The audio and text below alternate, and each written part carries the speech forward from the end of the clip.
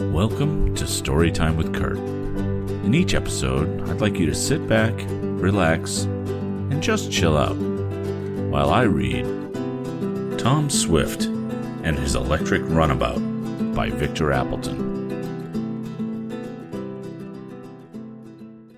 Tom Swift, Book 5, Tom Swift and His Electric Runabout.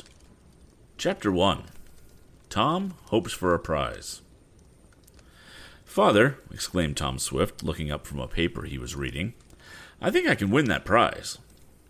"Well, what prize is that?" inquired the aged inventor. Now, before I even go on, aged inventor is what they call Tom Swift's dad almost every chapter. I think the last book had 25 chapters. I swear 23 of them called him an aged inventor. So, it's going to be a running thing. "What prize is that?" inquired the aged inventor, gazing away from a drawing of the complicated machine and pausing in his task of making some intricate calculations. "You don't mean to say, Tom, that you're going to have a try for a government prize for a submarine after all?" "No, not a submarine prize, Dad," and the youth laughed. "Though our advance would take the prize away from almost any other underwater boat, I imagine. No, it's another prize I'm thinking about." "Well, what do you mean?" "Well, I see by this paper that the Touring Club of America has offered $3,000 for the speediest electric car. The tests are to come off this fall on a new and specially built track on Long Island, and it's to be an endurance contest for 24 hours, or a race for distance. They haven't decided yet. But I'm going to have a try for it, Dad, and besides winning the prize, I think I'll take Andy Foger down a peg." "Well, what's Andy been doing now?" "Oh, nothing more than usual. He's always mean and looking for a chance to make trouble for me, but I didn't refer to anything special. He has a new auto, you know, and he boasts that it's the fastest one in the country. I'll show him that it isn't, and for I'm going to win this prize with the speediest car on the road." "But, Tom, you haven't any automobile, you know," and Mr. Swift looked anxiously at his son, who was smiling confidently. "You can't be going to make your motorcycle into an auto, are you?" "No, Dad."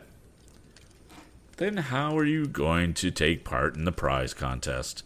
Besides, electric cars, as far as I know, aren't specially speedy." "I know it, and one reason why this club has arranged the contest is to improve the quality of electric automobiles. I'm going to build an electric runabout, Dad." "An electric runabout? But it will have to be operated with a storage battery, Tom, and you haven't—" "I guess you're going to say I haven't any storage battery, Dad," interrupted Mr. Swift's son. "Well, I haven't yet, but I'm going to have one, and I've been working on—" "Oh, ho, ho," exclaimed the aged inventor with a laugh.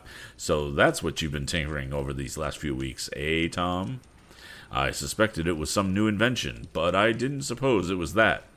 Well, how are you coming on with it?" "Pretty good, I think. I've got a new idea for a battery, and I've made an experimental one. I gave it some pretty severe tests, and it works fine." "But you haven't tried it out in a car yet, over rough roads and under severe conditions, have you?" "No, haven't had a chance. In fact, when I invented the battery, I had no idea of using it on a car. I thought I might answer for commercial purposes, or for storing a current generated by windmills, but when I read that account in the paper of the Touring Club offering a prize for the best electric car, it occurred to me that I might put my battery into an auto and win." Remarked Mr. Swift musingly. "I don't take much stock in electric autos, Tom. Gasoline seems to be the best, or perhaps steam generated by gasoline. I'm afraid you'll be disappointed. All the electric runabouts I ever saw, while they were very nice cars, didn't seem able to go so very fast or very far."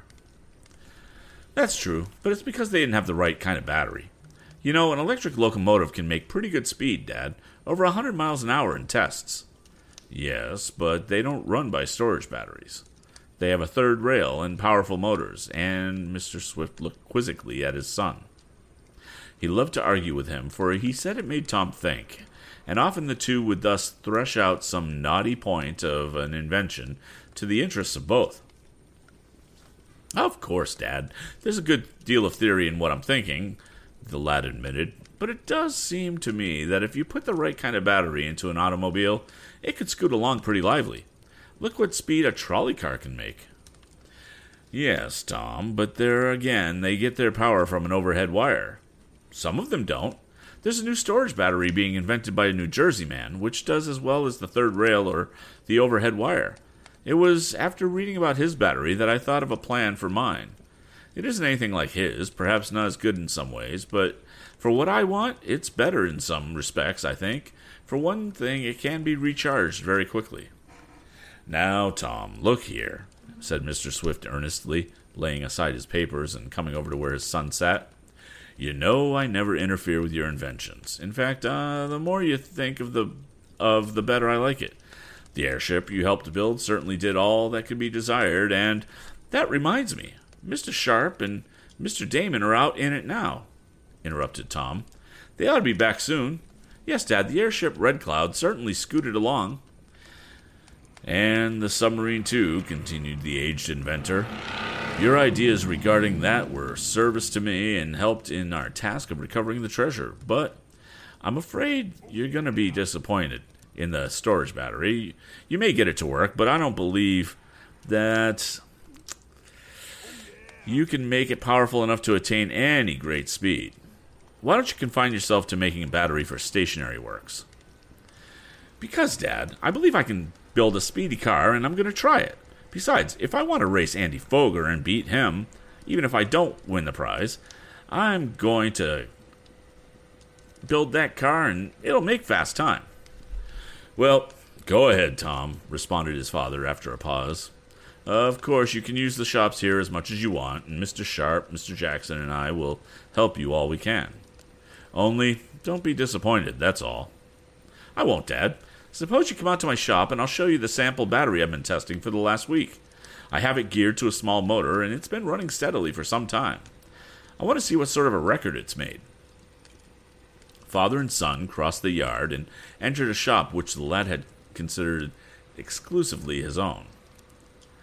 There he made many inventions and many machines and pieces of apparatus, and had invented a number of articles which had been patented and yielded him considerable of an income.